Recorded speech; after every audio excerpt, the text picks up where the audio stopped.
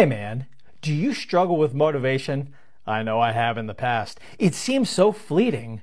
Well, it's just like a quick little hit of dopamine. You see something inspiring or motivating and you get excited about it and you want to make a positive change in your life, but then it falls flat. Well, the secret is getting through past your conscious mind, through the critical filter, into your unconscious mind.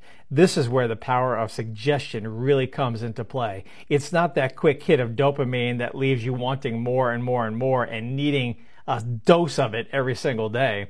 No, this sinks deep down and fundamentally changes how you operate. So go to the website, suggestiblemind.com. The link is in the bio. Look at the store, and in the store you'll find Motivational Hypnosis for free. Download it, check it out, and let me know how it goes. See if you don't start making positive changes in your life right now.